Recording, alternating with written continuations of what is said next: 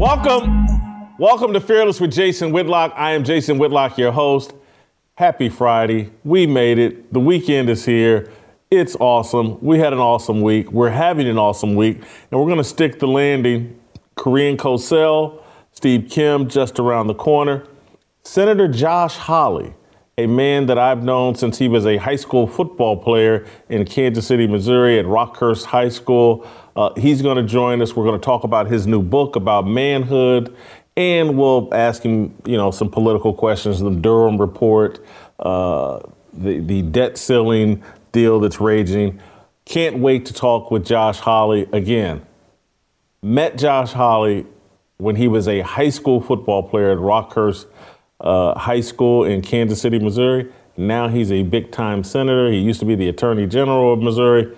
Anyway, can't wait to talk to Josh Hawley. Stay tuned for that. But we'll start by bringing in the Korean Cosell and talking about the NBA playoffs last night, in particular, LeBron James and the Los Angeles Lakers versus the Denver Nuggets and Nikola Jokic and Jamal Murray. Nuggets now take a 2-0 series lead. I think the game was significant last night, not just because I don't think this 2-0 lead is insurmountable. So that's not what I took away from the game.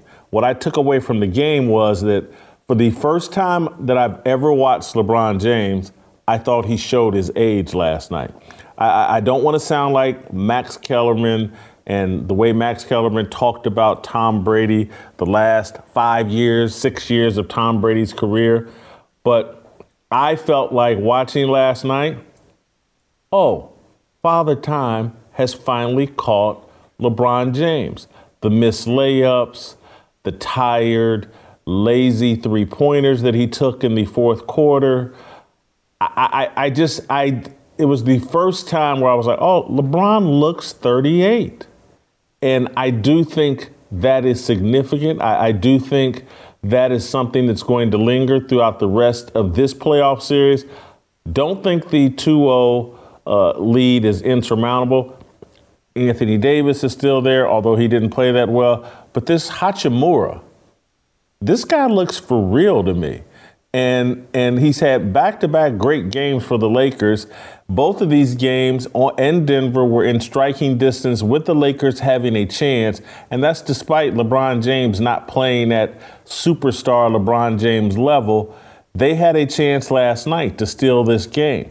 This series is not over, but if the Lakers are going to do it, I would not be counting on seeing the superstar guy plays like he's 32 when he's really 38, LeBron James. I don't think that guy is coming back. He may have another great game or two in this series, but on a consistent basis, I think LeBron James is going to struggle. I think age is finally catching up with him.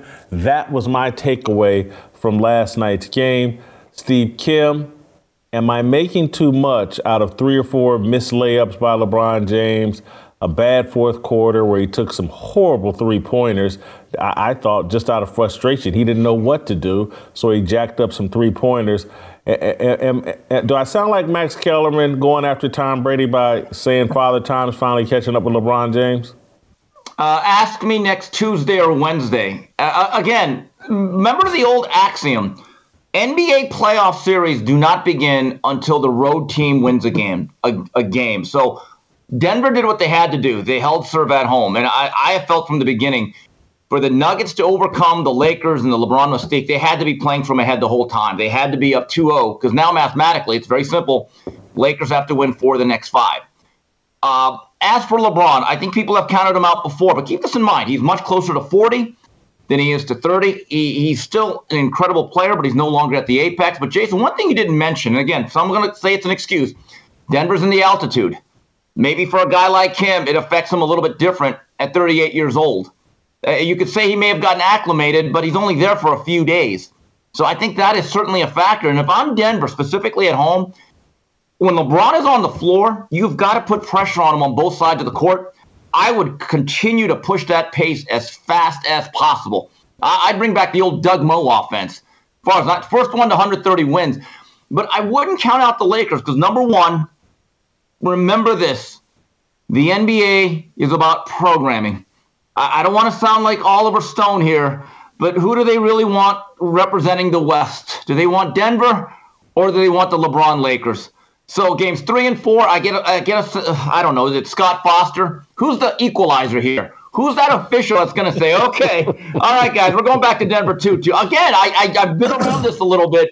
I still remember Game 6 of the 2002 Western Conference Finals. Now, as a Laker fan, I remember watching that game when the Sacramento Kings were fouled into oblivion in Game 7. I said, that didn't look right.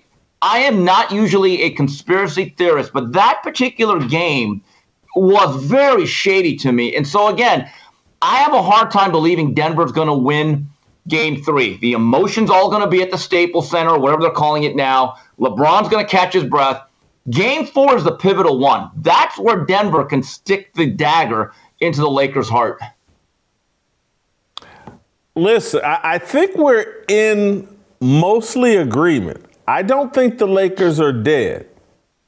I'm just saying we're going to need this Hachimura to continue to play at a high level. And I saw enough things last night that I'm like, this dude may be for real. He may be a legitimate player in the NBA and like a legitimate scoring threat. Now, they're going to need AD to go back to being the 40-point AD, not the guy that he was last night, where until very late when he hit a big three-pointer, he was relatively ineffective offensively. But if they can get a big game out of AD, Hachimura keeps playing the way that he's playing, they won't need LeBron at home to be as great as the typical LeBron. I love your point that I hadn't thought about. Playing at altitude at 38, that probably did wear on LeBron James. But the other thing where I question LeBron, he hasn't been a three-point shooter all year. How he got into that fourth quarter last night and took that succession of three-pointers, I have no idea what he's thinking. It wasn't smart by him. The blown layups, the botched dunk, because right before the botched dunk where he fumbled the ball out of bounds on a wide open breakaway, right before that he had missed a layup. He gets to the end of the game, makes a great steal, great defensive play, misses a layup. LeBron was awful last night. I love your point again about altitude perhaps playing a role. I'm not ready to, I do think Denver's going to win this series, but I agree with you. Adam Silver's going to do everything in his power to make sure this series goes 6, if not 7 games. Jason, one thing, Charles Barkley has said this for years. Role players in big games are much more comfortable at home than they are on the road. That's why they're role players, right? So I expect the supporting cast to be a little bit better. As it relates to AD, his biggest impact has to be defensively. If he's going to be inconsistent on one side of the floor, he has to use his length and his shot blocking ability and the overall force that he is in guarding the rim to make it difficult for Jokic. So for however how long this series goes, at least on that side of the floor, he has to be that guy that's going to at least impede this guy. Because if that doesn't happen, now they have no shot. The other thing is going back to LeBron. So think about this. You're old, your legs aren't underneath you, and this is what you call in boxing, and Teddy Atlas talks about it all the time, the path of least resistance and the silent agreement.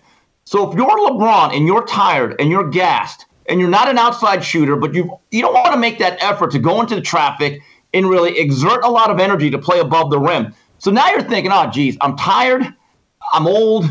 What's easier? Chucking up threes or actually going into the trees and trying to do stuff and draw fouls? To me, my view is this. You're LeBron. You get breathed on, they're going to call a foul. So if I'm the coach, if I'm Darvin Ham, I say, LeBron, look, we got two choices here. You could keep chucking up threes on a night it's not working, or you could use that NBA superstar treatment you get and get yourself to the free throw line. And that's where the LeBron critics will always draw upon where he's not Jordan. Because I guarantee you this, Jordan would have said, okay, you know what? I'm taking it to the cup. If I get hit across the face, I'll take my 2 free throws. I think you're right there. I want to pivot to a different point about this series, Nikola Jokic. And this is where your question about can the NBA survive without LeBron in the NBA Finals? Is Jokic a big enough star to carry this? Jimmy Butler, Jason Tatum on the other side, in the Eastern Conference side, or are they still dependent upon LeBron James? And there are clues. I want to tie three things together, and just like the amount of, I think, disrespect that Jokic receives from a lot of people over at ESPN that should.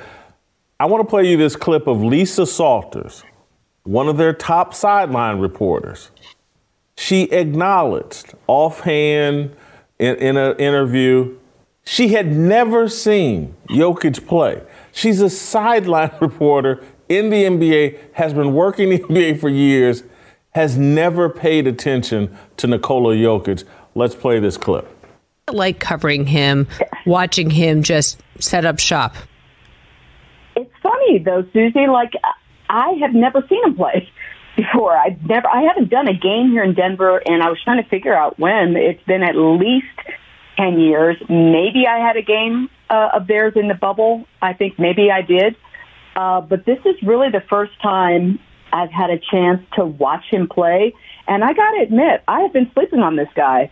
He is spectacular. He is ridiculously good and just unstoppable. Just watching him play last night, I was texting people saying, you know what? This guy is really good. And they're like, we've been trying to tell you that.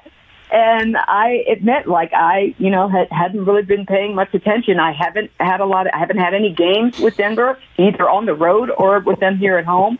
So I hadn't really paid much attention to him. I love the transparency, but this isn't someone doing a lot of homework on the NBA.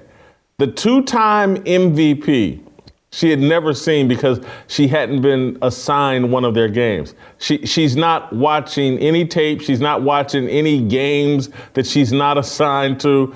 Again, she's in the bubble. I think they went to the Western Conference Finals the bubble year. But I find this interesting.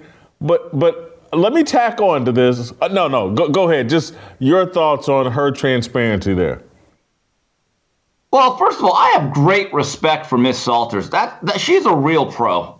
She has always been very good at her job, highly competent, a trusted voice in my view. And Lisa, congratulations for being honest.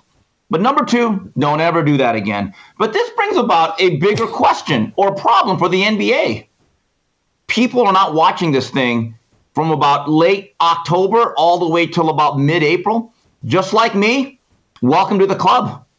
I mean, I think that's the bigger issue is that, look, I've been watching some of the playoffs, and people have come to me and say, hey, Steve, so you do watch the NBA? And I said, yeah, I watched the very last part of the playoffs. I mean, think about it. Lisa Salters cannot be the only person or myself that ignores this league for 85% of the season. Isn't that alarming? It is, but Steve, you're in Vegas.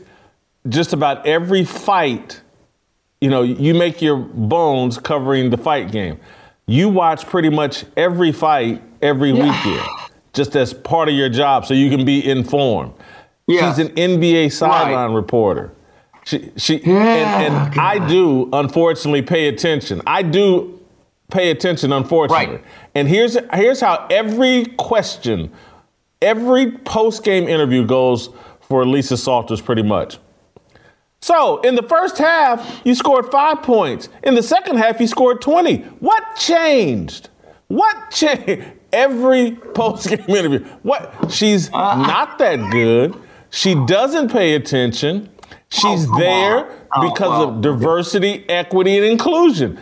I watched her on the NFL. I watched her on the NBA. She's there for affirmative action, diversity, equity, and inclusion. She's not that good at her job. She's there because she's LGBTQ, bro. Oh, come on. Jay.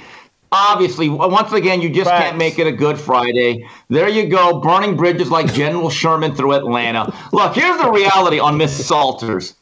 She loves football. I guarantee you she knows who Patrick Mahomes and her backup. I guarantee you she knows every quarterback in the league. Probably every left guard. Probably every knows. Yes, she does. No. But in basketball, no. Just like no. No. Unfortunately, I pay attention to this sideline reporting deal. She's not that good. Okay. Look, see, and I made this point before. I've made this point before. You know how she got the Monday Night Football gig? Again, how? John Skipper was so into this diversity, equity, and inclusion. Her and Sean McDonough, alternate lifestyle, and they were so proud of themselves. Look at this, our Monday Night Football crew. We got Sean McDonough and Lisa Salters, and we're forcing John Gruden to go on the road with him. And John Gruden's sitting here having to pretend like he likes these guys. And that's how ESPN got into so much trouble, because it was so crystal clear. McDonough and Lisa Salters, they don't like football. And they were forcing them to work with a guy who loved football, and they rubbed off on Gruden more than he rubbed off on them. All right, well, let me ask you this then. And I will admit, years ago, there would be no NBA sideline reporter that would say, you know that Karl Malone, I think his nickname is the Mailman? Wow, he's pretty good. They do that screen roll with that little guy with the short shorts. What's his name? You're right. It would never happen. So I want to ask you this. Since you're just burning down everybody, torching everybody like a flamethrower, do you at least like Pam Oliver? How about her? She's good, right? Right? Old Pam? You don't like her? Pam Oliver used to be good. I'm gonna just leave it at that. I'll leave it at that. Look, all these sideline reporters, man, it's a gimmick. None of it. Don't get me into trouble, because I'm already hated enough. Aaron Andrews can't stand me. Won't speak Jason, to me. Yeah. Oh, I can see why. By the way, Jason, I don't ever have to get you into trouble. You do that very well by yourself, so we're good there. Trust me. How about this? Adding on to this Lisa Salters deal, you got Mark Jackson, who left Jokic off his MVP ballot. You got Kendrick Perkins played the race card on him and cost him the MVP. What is he as? Kendrick Perkins, Mark Jackson, Lisa Salters, ESPN's three black people very associated with the NBA. No respect for Nikola Jokic. Is this all a coincidence? Well, I'm just glad they don't cover boxing. They probably wouldn't recognize how good Tyson Fury is. But yeah, I mean, with Mark Jackson, he's a good Christian. Look, he had at least admitted it. He didn't exactly go Jimmy Swagger and say, I'm sorry, I have sinned. But with Kendrick Perkins, I do believe that there was some sort of agenda. And I'm just, in my view, we talked about this, Jason, off air. If the Nuggets make this run and they hoist that Larry O'Brien trophy, and Jokic just continues to be this triple-double machine in the postseason, that's going to be, I'm just telling you, on Hot Takes Exposed, Perkins should get his own wing. He should literally get his own chapter in a Twitter account, because he's probably giving about 50 bad takes when it comes to that guy. Old Takes Exposed. You called it Hot Takes Exposed. Old Takes Exposed. Yeah. We may send that blooper to Hot Takes Exposed or Old Takes Exposed and have them clown you. Hey, I want to transition to Brett Favre, but before I do that, let me take care of one of my newest partners and a group that I'm so honored to be partnered with here on this show, Covenant Eyes. James 5:16 says, therefore confess your sins to each other and pray for each other so that you may be healed. The prayer of a righteous person is powerful and effective. That rings so true to me. If you watch this show, if you attended roll call, if you understand what I'm trying to do here on the show, is I try to live very transparently. I try to confess my weaknesses and sins publicly as a reminder to be a better person. And that's one of the reasons why I'm trying to hold myself accountable. And that's one of the reasons why I've partnered with Covenant Eyes and I have adopted Covenant Eyes so that I'm accountable. Accountability is not primarily others calling you out on your sin, but others calling you up to the person you are in Christ. A study on accountability found that you have a 65% chance of completing a goal if you commit to someone, and if you meet with that person, you will increase success by up to 95%. With Covenant Eyes, you invite someone you know and trust to hold you accountable as your ally. The Covenant Eyes app tracks activity on your internet devices, on your smartphone, on your laptop, on your iPad. The Victory app shares your activity feed right to your ally's phone. When you allow someone to see how you're using your devices, it changes how you use them. Together, these powerful tools bring honesty and transparency to your accountability relationships. $17 a month or $184 annually covers up to 10 users on unlimited devices. Use my promo code FEARLESS for a free 30-day trial. The superhighway for information, the internet, needs a seatbelt. Lord, I know. Covenant Eyes protects you, your family, your relationship with God, and all the other travelers on the information superhighway. Surf smart, buckle up with Covenant Eyes. I've done it. Again, I haven't been a big porn hub type guy, but I have used it. And that's part of the reason why I'm using Covenant Eyes. I don't want a relapse. There's all kinds of garbage on the internet. So I put my seatbelt on so I don't steer into that garbage because, again, I've been known to be pretty weak. Hold yourself accountable. Covenant Eyes is a great way to do it. You need a seatbelt. I don't speed like I used to. I still wear my seatbelt. You need to do that on the internet. Put your seatbelt on. It's Covenant Eyes. Get a free 30-day trial by using my promo code FEARLESS. All right. Roll back to Steve Kim. Steve, I read this morning a very long-winded story in Sports Illustrated about Brett Favre. People watching this and my critics will say, didn't you just have Brett Favre on your show this week? And you're just going to cape up for Brett Favre because he was on your show. It's not what I'm about to do. I'm about to tell you what I think as a journalist about the Sports Illustrated story that allegedly paints this awful negative picture of Brett Favre and his involvement in some Mississippi welfare scandal. I read the entire piece. I marinated on the piece. I talked with others about the piece that had read the piece. Here's my takeaway as a journalist. They don't have anything other than Brett Favre's name. That's what Michael Rosenberg and Sports Illustrated have.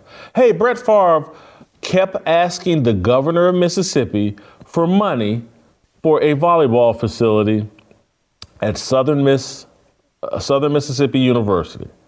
And that is Brett Favre's alma mater. His daughter had played volleyball there. He wanted a volleyball facility built there. He made some promises to the school that he would help finance or help land the financing for it. And so Sports Illustrated has uncovered a series of text message communications where Brett Favre kept asking the governor, hey, you going to help me out here? You going to help me out here? Hey, you set me up with this person. I think Nancy knew. Is she going to help me out here? Late in the story, after trying to paint this picture as Brett Favre as the Don Corleone of this embezzlement scheme, they acknowledge, well, there's nothing in here where Brett Favre acknowledges he even knows where the money's coming from. What it sounded like is that Brett Favre made some promises to his school, wanted the governor and taxpayer dollars to help with some of the promises he made to the school, the governor. And these government officials who actually had authority over how the money was used wouldn't tell Brett Favre no. They had all the authority. Brett Favre had none. His only authority was his ability to beg people, hey, help me finance or help pay for this facilities at Southern Miss. I'm just sorry that they're using Brett Favre's name. Is the story a good look for Brett Favre? No. Have they shown any indication that anything Brett Favre did was criminal? No. He was a tax-paying citizen begging a government official to help pay for something on a state university. The whole embezzlement thing, they were taking state funds and applying it to a state institution, and it should, but they can't even make the argument, or no one has made the argument yet. Like, they took these funds and all these mothers and kids went starving and they didn't have the money for X, Y, and Z programs. None of that is ever made. I haven't seen any story that makes those allegations that someone was harmed here. I'm not saying what was done by these government officials certainly appears to be illegal. But Brett Favre has no authority over any of that money. Brett Favre is being used here to elevate these stories, help people win journalism awards, and to help people look like, hey, I'm not racist. I brought down Brett Favre. That's my takeaway. Yeah, my takeaway is this. That story is only the second worst thing Sports Illustrated has done this week. Did you see their swimsuit cover? Who they put on there? Where have you gone, Paulina Poroskova? Why have you gone, Cindy Crawford? I never knew I had it so good as a child. Second of all, I think that last one is absolutely correct. Any white journalist that sticks up for Favre, they don't want the blowback. And you're right, it is a form of virtue signaling. Yes, it's a bad look. There's no other look it can be for Brett Favre. However, I will give this a bit of advice to any athlete or that's in the position of Brett Favre from now on. Just write a damn check. I'm just saying, just like whether it's $1 or $1 million or $1 billion, just say, there's my check. This is my contribution. Don't get caught up in this. There's no upside. Because here's the thing, though, Jason, like, you will read that story meticulously and you'll break it down, and then you'll come away with a different conclusion. The general public, which already wants to castigate and convict Brett Favre because it's a juicy headline and he's the big name, they're just going to basically read the headline, maybe the title if it's on the cover, and they'll draw their conclusion within the first 2 minutes. Brett Favre and fraud. So now it becomes Brett Fraud. All right? And look, I do feel bad for Brett Favre in this sense. Maybe he didn't have the worst intentions. Maybe he thought what he was doing was okay. Again, he did not have the authority. But again, to future athletes and celebrities, just write a damn check, and that's it. Leave it clean, walk away. The check, here's what is logical to assume, is that Brett Favre talking to the school president and being a big shot at his alma mater said, hey, look, we can build this facility. I'll make a contribution and I'll put some pressure on the governor to cough up some money to pay for the rest. They'll find the funds. And you know, that's how Brett Favre used his celebrity to benefit his alma mater. That is par for the course for a lot of celebrities and a lot of athletes and a lot of just people with fame and a following. They use their influence to benefit the institutions that they're associated with. This whole thing, as it relates to Brett Favre, could have easily, the governor, no. This Nancy New could have said no. Anybody there could have said no, or could have said, hey, Brett, the way we were trying to finance this was going to be illegal and get us all locked up. We can't do it. That's not what happened. And so Brett Favre just kept asking because that's probably what he's been doing the last 20, 25 years in Mississippi. But Jason, I get it, but Jason, I'm going to just give an example. At the University of Miami, a couple of their meeting rooms are named after Dwayne Johnson. He's done okay. And Edgerrin James. You know what they did? They wrote a check, and this is my contribution. They didn't try to get the Florida governor or the Miami mayor. No, here's a big check. You don't know that, Steve. You don't know that. I would bet that they did not try to. I would bet that they probably tried to get no other governor or any type of government official to fund a football meeting room or the running backs room. Come on, Jason. We're being a little bit naive. No. Just because I have plenty of experience with Ball State, and I'm just because they got a meeting room named after them didn't mean they paid for that meeting room, or doesn't mean that was why the meeting room was named after them, because they paid for that meeting room. Could they have participated in parties, in social gatherings where they're trying to influence political people to support it? Absolutely. Again, when you go to the press box and to these games or whatever, the president has his box, and whatever political figures that have it, they come to the president's box, and people ask for things or ask him to support different things. I'm sure they did cut a check, but it's just a tiny bit more Jason, complicated than cutting a check. But from now on, just write a check. There. That's what I did. Boast. They always say, don't be you know what? Pat yourself on the back and say, take a picture of that check and say, this is what I did. Don't get the government involved. If these athletes now are going to do this the same way, whether it's legal or not, they're stupid. If I'm an athlete at the University of whatever, and they ask for a donation, I want to make it very clear. I will write a check and I will do nothing more. And you will name the building after me, and that's it. That's it. I would actually sign a deal saying, this is my contribution. You will never ask me to make a phone call. There's going to be no political favors. Because you are being dumb if you try to go any further than that. Because no good deed goes unpunished. No question that is the case. But I'm sure there was a non-illegal way for those government officials to find funding for whatever it was they were trying to do at Southern Miss. There was a non-criminal way of going about it. Brett Favre's defense is going to be, I thought they were going about this in a non-criminal way. Okay, but ask Brett Favre next time he's on the show. Hey, Brett, next time, would you just write a check and walk away? Ask him that, and he'd say yes. He'd walk away with his Wrangler jeans and say, no, yeah, you're right about that. You're right. The Kimster's right. That Asian fella's okay. Just write the check and just get the hell out of here. I guarantee you he's done that before.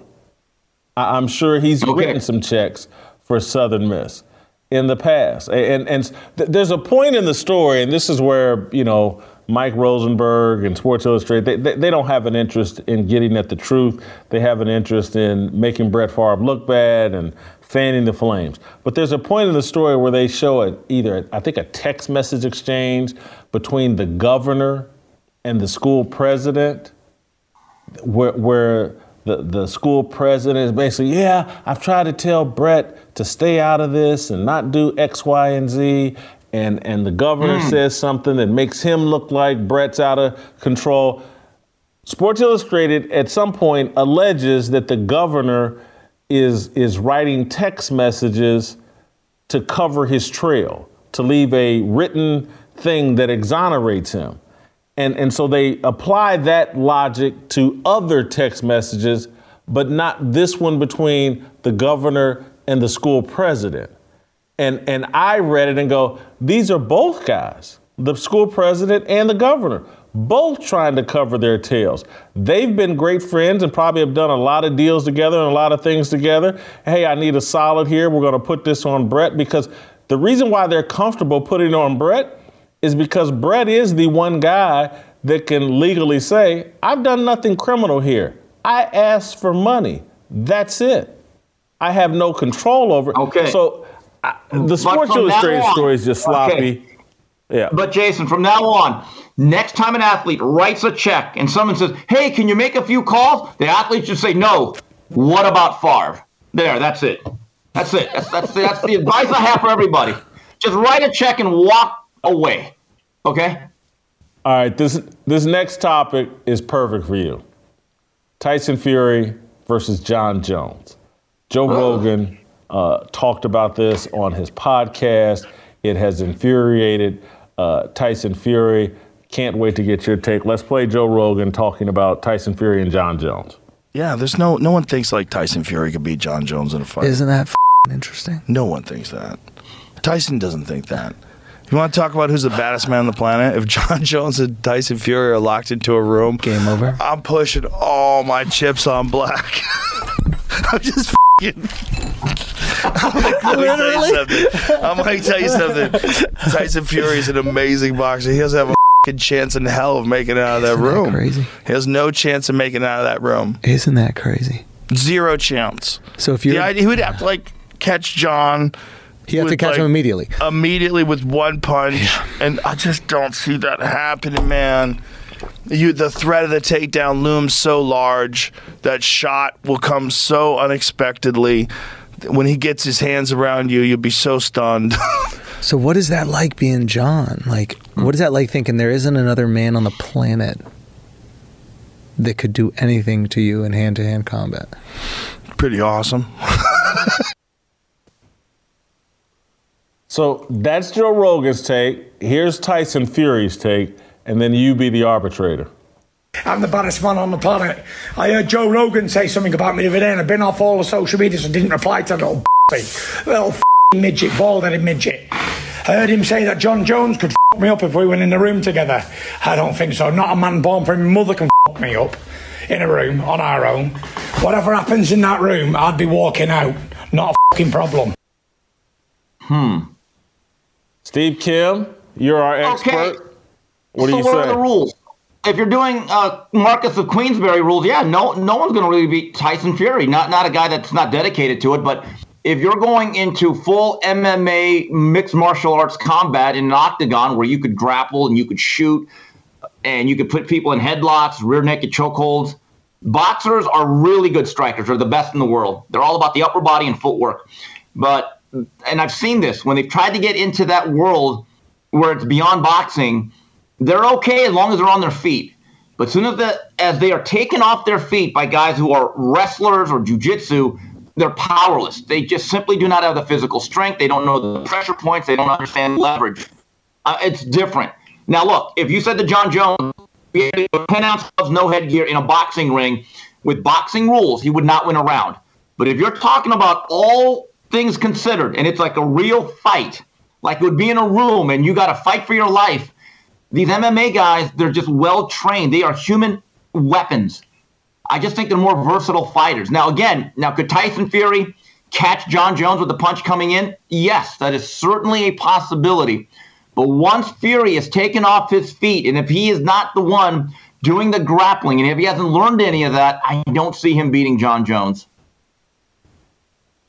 I got to agree with you. I saw a little workout video of some mixed martial art guy on my Instagram this morning, and he was doing all these little crazy things. Like he'd jump up in the air, and then he'd fall down and catch himself basically with his elbow and be in a plank position and then he'd flip over on his back. It was all just like incredible stuff. And I was like, holy cow, I didn't even know humans could do this.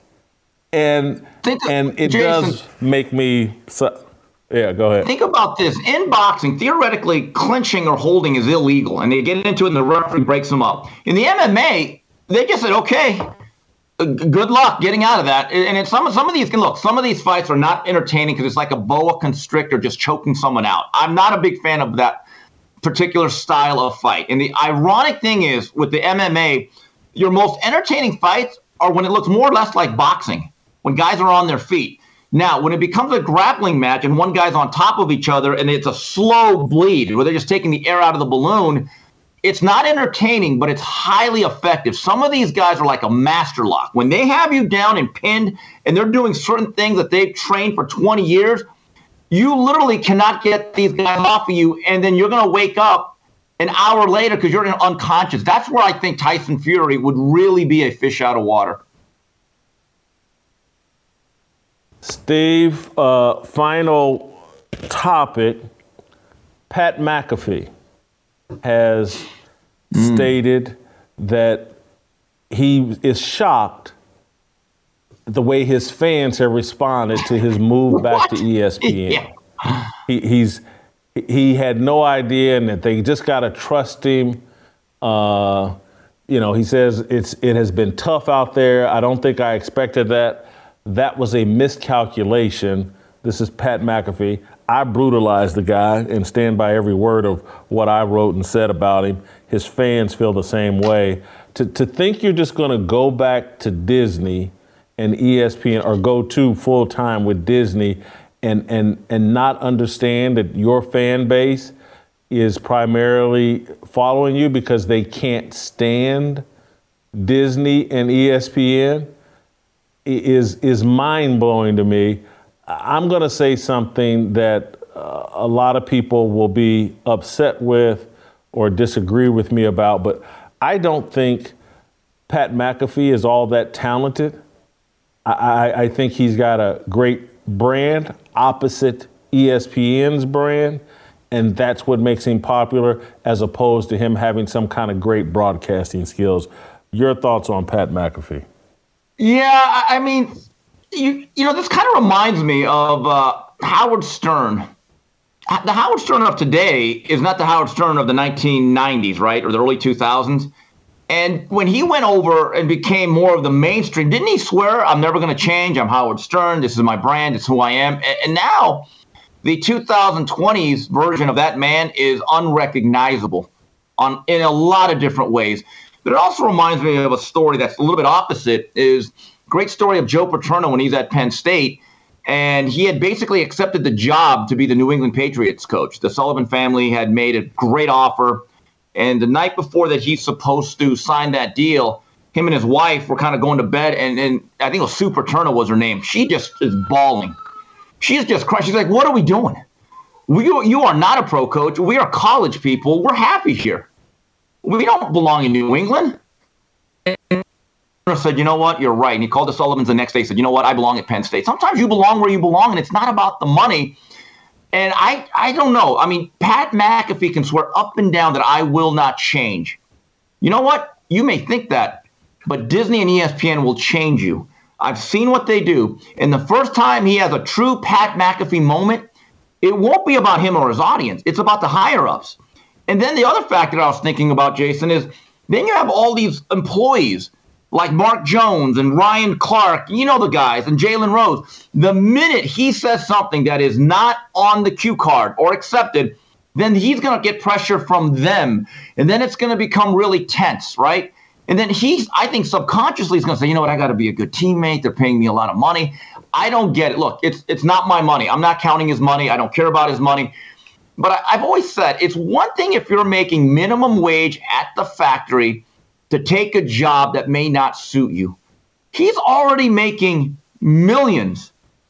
I mean, he fixed something to me that wasn't necessarily broke. Totally agree with you. Great job. Enjoy Las Vegas. We'll talk to you next week. That's Steve Kim. Don't go anywhere. Hit the likes button. Get the likes up. If you're listening over Apple, hit that 5-star review. Josh Hawley. Next. It's my obligation, no hate, discrimination, raising up your hands for freedom. Last night, Glenn Beck laid out the Biden crime family's staggering level of corruption in his viral special, The Reckoning. During that show, he outlined a plan to finally hold the Bidens accountable for their crimes, but it requires each of you listening to take action in order for it to work. Head over to thereckoningguide.com right now and download our Biden crime family dossier. This guide contains a list of hundreds of crimes the Bidens appear to have committed, as well as the contact information of the prosecutors and attorney generals with the power to bring them to justice. Join us in demanding that these officials take action and prosecute these crimes. Together, we will wage a public pressure campaign so great they can't ignore us. Again, that's thereckoningguide.com. And please join us in calling on these state officials to finally enforce the law. All right. Let's roll out to the wonderful state of Missouri, and we can be joined by Senator Josh Hawley, author of a new book, Manhood, The Masculine Virtues America Needs.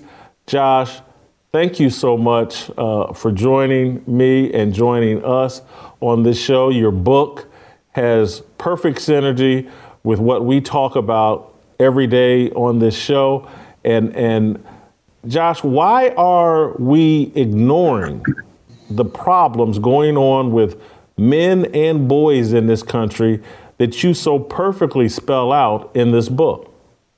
Well, first of all, thanks for having me on. It's a real privilege to be with you. I think the reason that we are ignoring it, by we, the corporate media, entertainment industry, politics, is because those institutions are all controlled by the left. And the left is a big part of the problem here. You know, the left are the ones who have told men for a couple generations now that to be a man is to be toxic, that to be a man is to make America a worse place. So there's this relentless drumbeat that if you're a man, there's a problem with you. The best thing you could do is go down to your basement, turn on a screen, sit there, entertain yourself, maybe buy some stuff, and otherwise shut up. And that's gotten us where we are now, where we've got young men with record high rates of depression, suicide, drug abuse. We need to turn this around by getting back to the truth, which is that we need strong men, good men, to lead their families, to serve their neighborhoods, and to serve this nation.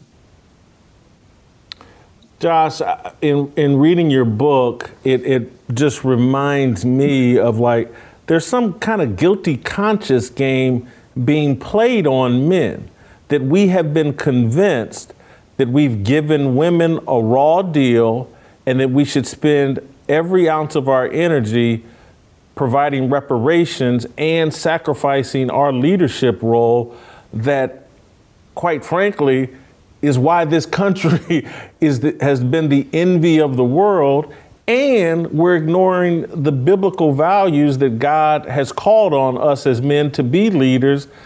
This whole process of this whole mind game that's been played on us just baffles me. Yeah, you know, I think what the message is to men now, if you really drill down into it, it's really the liberal elites in this country saying to men, hey, why don't you go and entertain yourself? Why don't you be a consumer, be an androgynous consumer? Don't be a man. Of course, don't be a woman either, because they now believe there's no such thing as women. It's all just fake. So just be an androgynous consumer, shut up, and let the experts, we will run the country. We will plan your life for you. We will tell you what to believe. You just turn on your screen and be happy. And that is the message sent to men. Be passive, be pliable, be a good little consumer. And I just think we've got to send a whole different message. We've got to reclaim for men the strength of what it is to be a man, which is that, hey, you are there to stand up and to take responsibility. You are there to be a provider and to be a protector. You are there to empower the people in your life.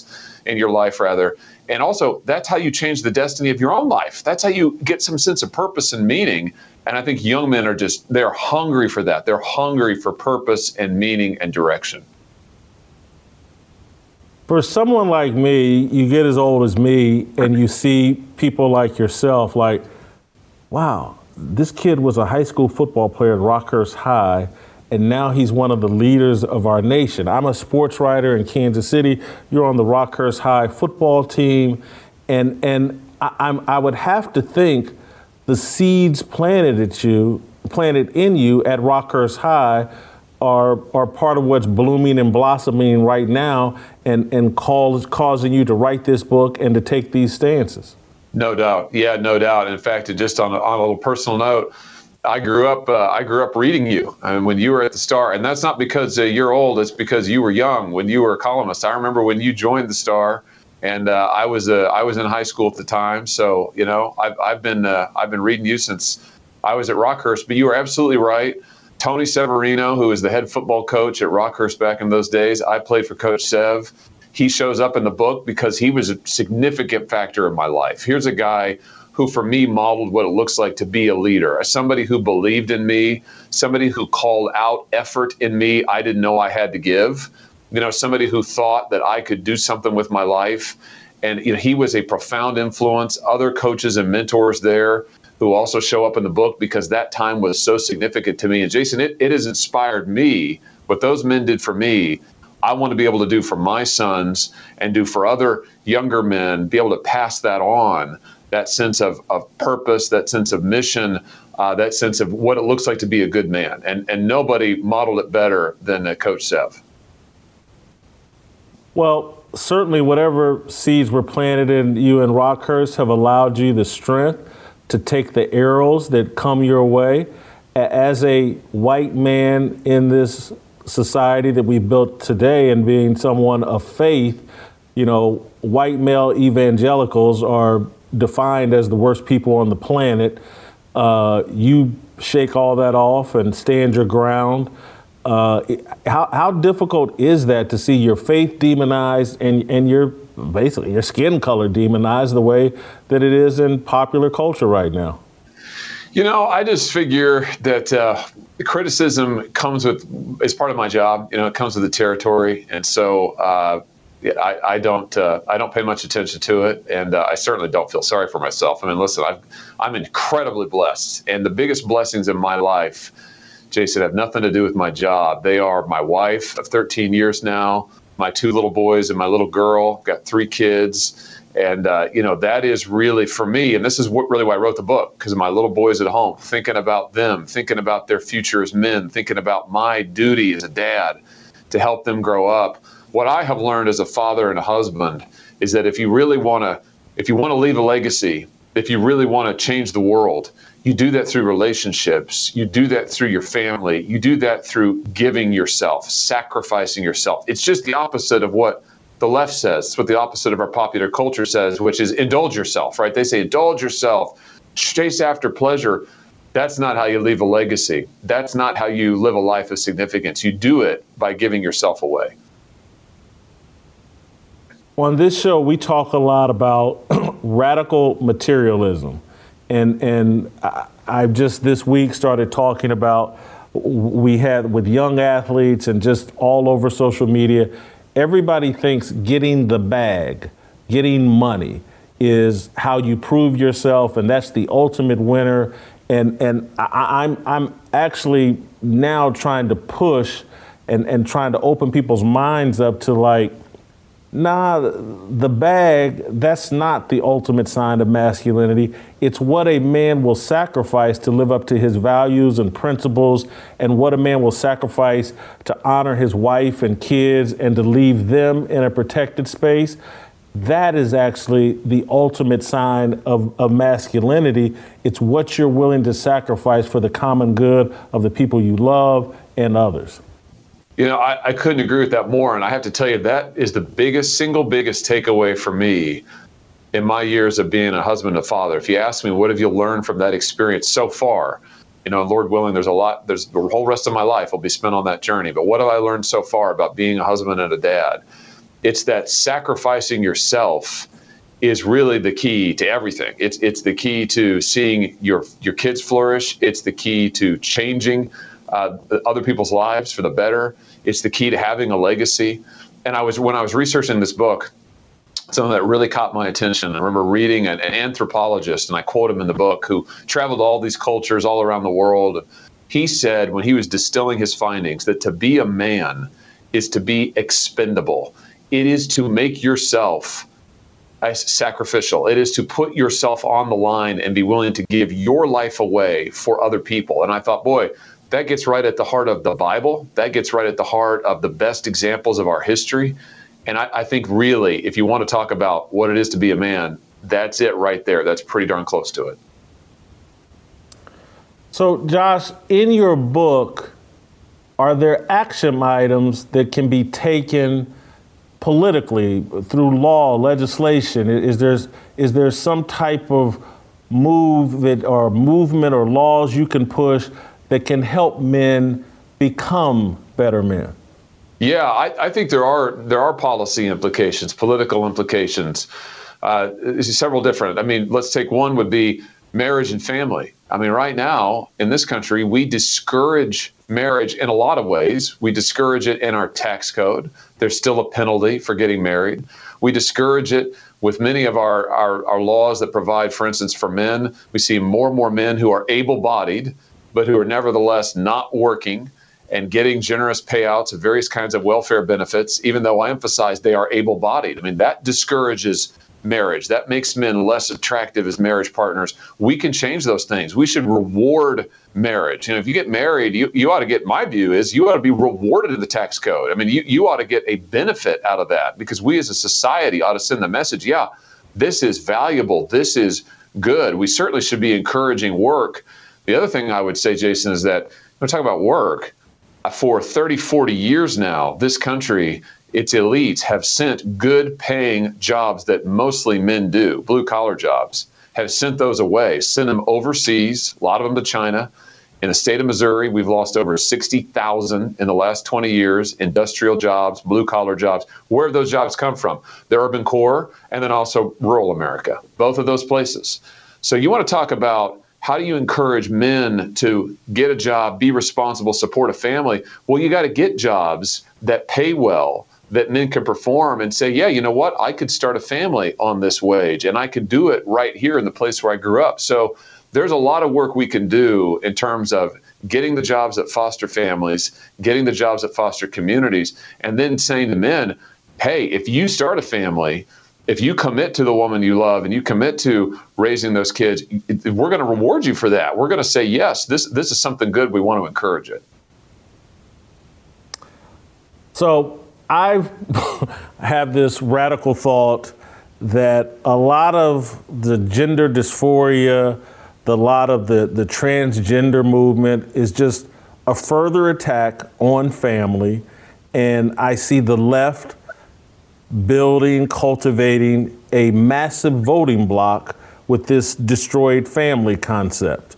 With from Black Lives Matter, they want to destroy the nuclear family, to the whole transgender movement, want to destroy man and woman. And so I see a country that was founded, and any great nation is founded on the family, catering to the family structure. And we've empowered a voting bloc now that will not have families, and many Americans are not choosing marriage. And so I had one really radical ideas. I thought, and I said it on the show a couple weeks ago or a couple months ago, it's like, should we give the family an extra vote in terms of like husband and wife would have their individual vote, and then the family would have a third vote that they could decide which one. But there's got to be a way to make our lawmakers cater to families. That's the only way this country will survive. And we've pivoted completely away from that. We're catering everything to single parents and gender fluid and the non-binary or whatever. Is there a way to empower the family? Boy, I think that we've got to find a way. And just to take a couple of stats, you think about childhood poverty. Well, we know the best way to tackle childhood poverty and to really get it down to zero or close to it in this country, and that is put a father back in the home providing for his children and the woman he loves. Youth violence, gang violence, young male violence. The studies on this are clear. Put a father in the home. In fact, there's one study I cite in the book, Jason, you don't even have to put a dad in every home. If you just put a dad in the neighborhood, just one in the neighborhood, it brings down violence by young men by huge numbers. I mean, it's incredible. So the point is the foundational family there, man and wife and kids, you're right, it is the building block of our society. And whether we're talking about giving parents rights, parental rights in schools, I'm a big advocate of this. We need to give them control over their kids' education, give them the right to see what their kids are being taught, give them the right to sue a school district if they won't honor the parents' wishes. Whether we're talking about making sure that the kids, if some school teacher says or school administrator says that the kids need to have gender hormone therapy, the parents have to sign off on that. You can't do this stuff behind parents' back. So parents' rights, rewarding marriage. I'm open to any idea that will strengthen the family, because I do think you're exactly right. Let me throw in one more thing. I just remember when the Smithsonian, using our tax dollars a couple of years ago, created this now infamous exhibit where they say that the nuclear family is a vestige of white patriarchy. And I just thought, this is the most outrageous. They all said the same thing about Christianity also, a vestige of, white culture. I just thought this is, first of all, historically just asinine, but also so incredibly destructive to try and attack the family as basically racist. And yet that's where the left is today. And we've got to have our eyes wide open and be willing to confront it. So the other thing we talk about on this show a lot is journalism. I'm a former journalist, still try to dabble in some journalism. And this whole Durham report situation and blowing up the Russian interference 2016 presidential election narrative has been tremendous for me to watch and to see the media and the left and and everybody exposed. But I don't feel confident there's going to be any ramifications, consequences for this sort of criminal malfeasance. We've seen people from January 6th thrown under a jail. I don't have any confidence we're going to see anything come of this Durham report. Do you think anything comes of it? Well, I do think that the pattern here is that the people who commit these kind of crimes, like Hillary Clinton, let's be clear about what happened with Durham, and I know you've covered it. She used the FBI to go out there and interfere in a presidential election to try to rig it. And she almost succeeded. Really almost succeeded in doing it. And yet no repercussions for her.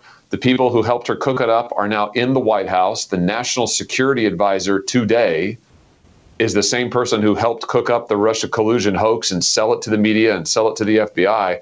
So, yeah, when it comes to consequences, it always seems like the conservatives get targeted for things they didn't do. Liberals get a free pass. I think we have a chance to change that in government if we can root out the corruption of the FBI, if we can replace its leadership. We may have to think about, do we break up its functions? The FBI doesn't seem very focused anymore on enforcing the law. They seem really focused on interfering in elections and getting into politics. But I'll just say for the folks in the House right now who are pursuing these investigations, using the power of their subpoenas to get answers, I think that's terrific. I hope that we can do more. People need to be prosecuted. That's, for me, Jason, the bottom line here is you read the Durham report, people need to go to jail for what they did. The people at the FBI who lied to the courts, who lied to the public, who got wiretaps on false pretenses, those people should be in jail. Not a one of them is. So I want to see some prosecutions brought. To me, that would be real accountability. I hate to ask some soundbite-ish question, but I just have to ask it because it's authentic and real to me. I look at a QAnon shaman, guy walks around the Capitol, shouldn't have been there, but I think the guy just did 2 or 3 years in prison. Compared to what they're spelling out in this Durham, it just seems so incredibly unfair. There's real election interference. There's real interference with Trump's presidency. And QAnon shaman walks around the Capitol and has to do 2 years in prison. This just seems so incredibly unfair to me. I just don't know how we can look voters in the face and let this type of double standard continue. Well, and I think it's meant to be a message to voters. That's part of it. It's meant to be a message from the people who now run the country, who run the FBI, who run the executive branch. I think they're sending their message, which is that if you do something we don't want you to do, if you get out of line, I'm thinking about the SWAT teams that got sent to pro-life demonstrators' homes, in the wee hours of the morning. If you do something we don't want you to do, we'll show up with SWAT teams. If you at the Capitol, if you trespass at the Capitol, you're going to be charged with, major big time offenses. You're going to do serious time, but yet we'll allow Antifa rioters to burn down buildings and assault cops, and they won't get charged with anything. The double standard here, as you point out, is unbelievable. But I think that's the point.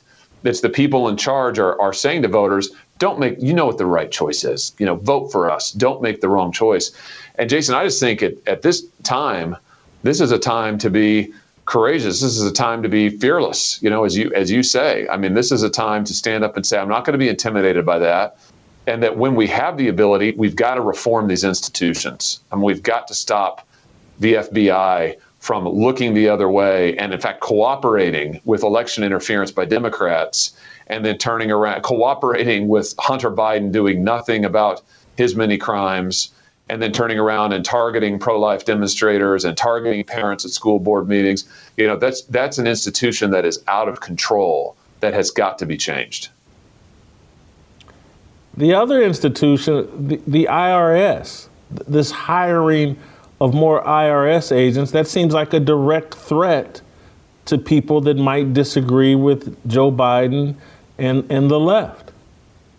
You bet it is. 87,000 of them. No, that's exactly what it is. And the line was, oh, we need them to do more compliance or whatever. But we know what they're doing already. Who are they opening audits on? It's locally owned businesses. It's little family businesses. It's working people. That's what's happening here, is that it is more bureaucrats to go after people who won't do what they're told to do. So, I've said as part of these debt ceiling negotiations that are going on right now, if you ask me what I would do, I'd say let's start with those 87,000 IRS agents and eliminate them all. There's some savings. I mean, let's not reform it. Let's get rid of them. Let's just get rid of them. But I do think that this is a regime that's in power right now with the left. They are not shy about abusing law enforcement and the power of the law to send messages that will keep themselves in power. They have created a two-tier system of justice. I don't know how you can look at the Durham report and look at the behavior of the FBI and think any different. And that's just not tenable in our country. I mean, the American people, I think, will not stand for that in the long run, and they shouldn't. You mentioned the debt ceiling. How do you think this is going to play out? Will we get some last-minute deal, or where's this headed? I think there will be a last-minute deal. I mean, it'll be negotiated between the speaker and the president. But I strongly, in fact, I'm confident of it, Jason. I've thought this the whole way through, by the way. I just think the debt ceiling is the Washington game. They play this game every couple of years, and they always, at the end of the day, end up raising it. I've said if you want my vote to raise the debt ceiling, then they need to do something about bringing back those jobs I was talking about earlier. So if you want to put some good, strong tariffs on China that would bring back blue-collar jobs for our people in our country, that would bring back some good blue-collar wages for our people, then okay, then I'll vote for it. But if this is just going to be more Washington play acting, window dressing, we throw a big fit, then we go ahead and raise the debt ceiling, we don't do anything for American workers, for American men in this country who need good-paying jobs, then count me out. Marjorie Taylor Greene is talking about bringing articles of impeachment against Joe Biden. Good idea, or just an escalation in a never-ending war? Well, I can understand where she's coming from. I doubt that maybe I'm wrong about this, but I doubt that those will go anywhere in the House. What I would say is I would focus right now on the folks who I think we can get real change from. And I'm thinking about the Secretary of Homeland Security, Mayorkas, and I'm thinking about the Attorney General. I mean, those two guys, they are presiding over the most unbelievable miscarriages of justice. You've got the Homeland Security Chief, who has thrown open our border, who is presiding over a human trafficking operation like we've never seen in American history because of the smuggling, because of the kids being brought across the border and sold into slavery. I've said this many times. I think the House ought to go after him. I think they ought to subpoena him. I think they ought to say, listen, if you're not going to resign, we will bring impeachment articles. I think we got to think seriously about doing the same thing with Garland. I think that sends a message to the bureaucracy that we are serious here, that we want to see the law enforced, that we will do something about this. And I think it has the chance to leverage some change. I'm not sure you get that from trying to impeach the president right now. I just don't think that's going to happen. Josh, thank you so much for joining us and taking the time. I do want to communicate to my audience. Josh is someone I have a great deal of respect for. This book, Manhood, does not surprise me. If you know anything about Rockhurst High School and Josh's upbringing, this is right on brand, right what he believes in, and has great synergy with what we're doing here. And I hope to have you back, Josh, because I'm trying to communicate to my audience and particularly the black part of my audience that, hey, look, there's some people out here that just believe in God, and you can't go for this media packaging of people that believe in God, particularly white people that believe in God. They want to tell you they're evil. They're not. They just gonna stand on these biblical values, the same ones I'm standing on. So thank you so much, Josh. Look forward to having you back. Look forward to one day you running for president. That's Josh Hawley. I hear tomorrow. That means we'll see you next week.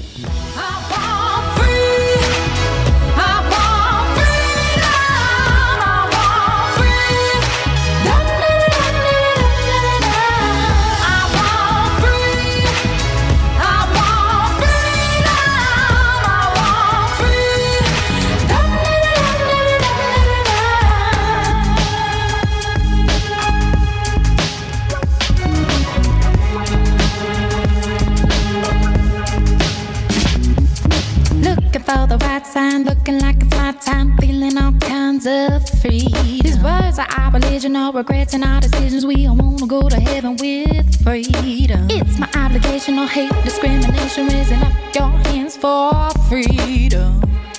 Raise up your hands.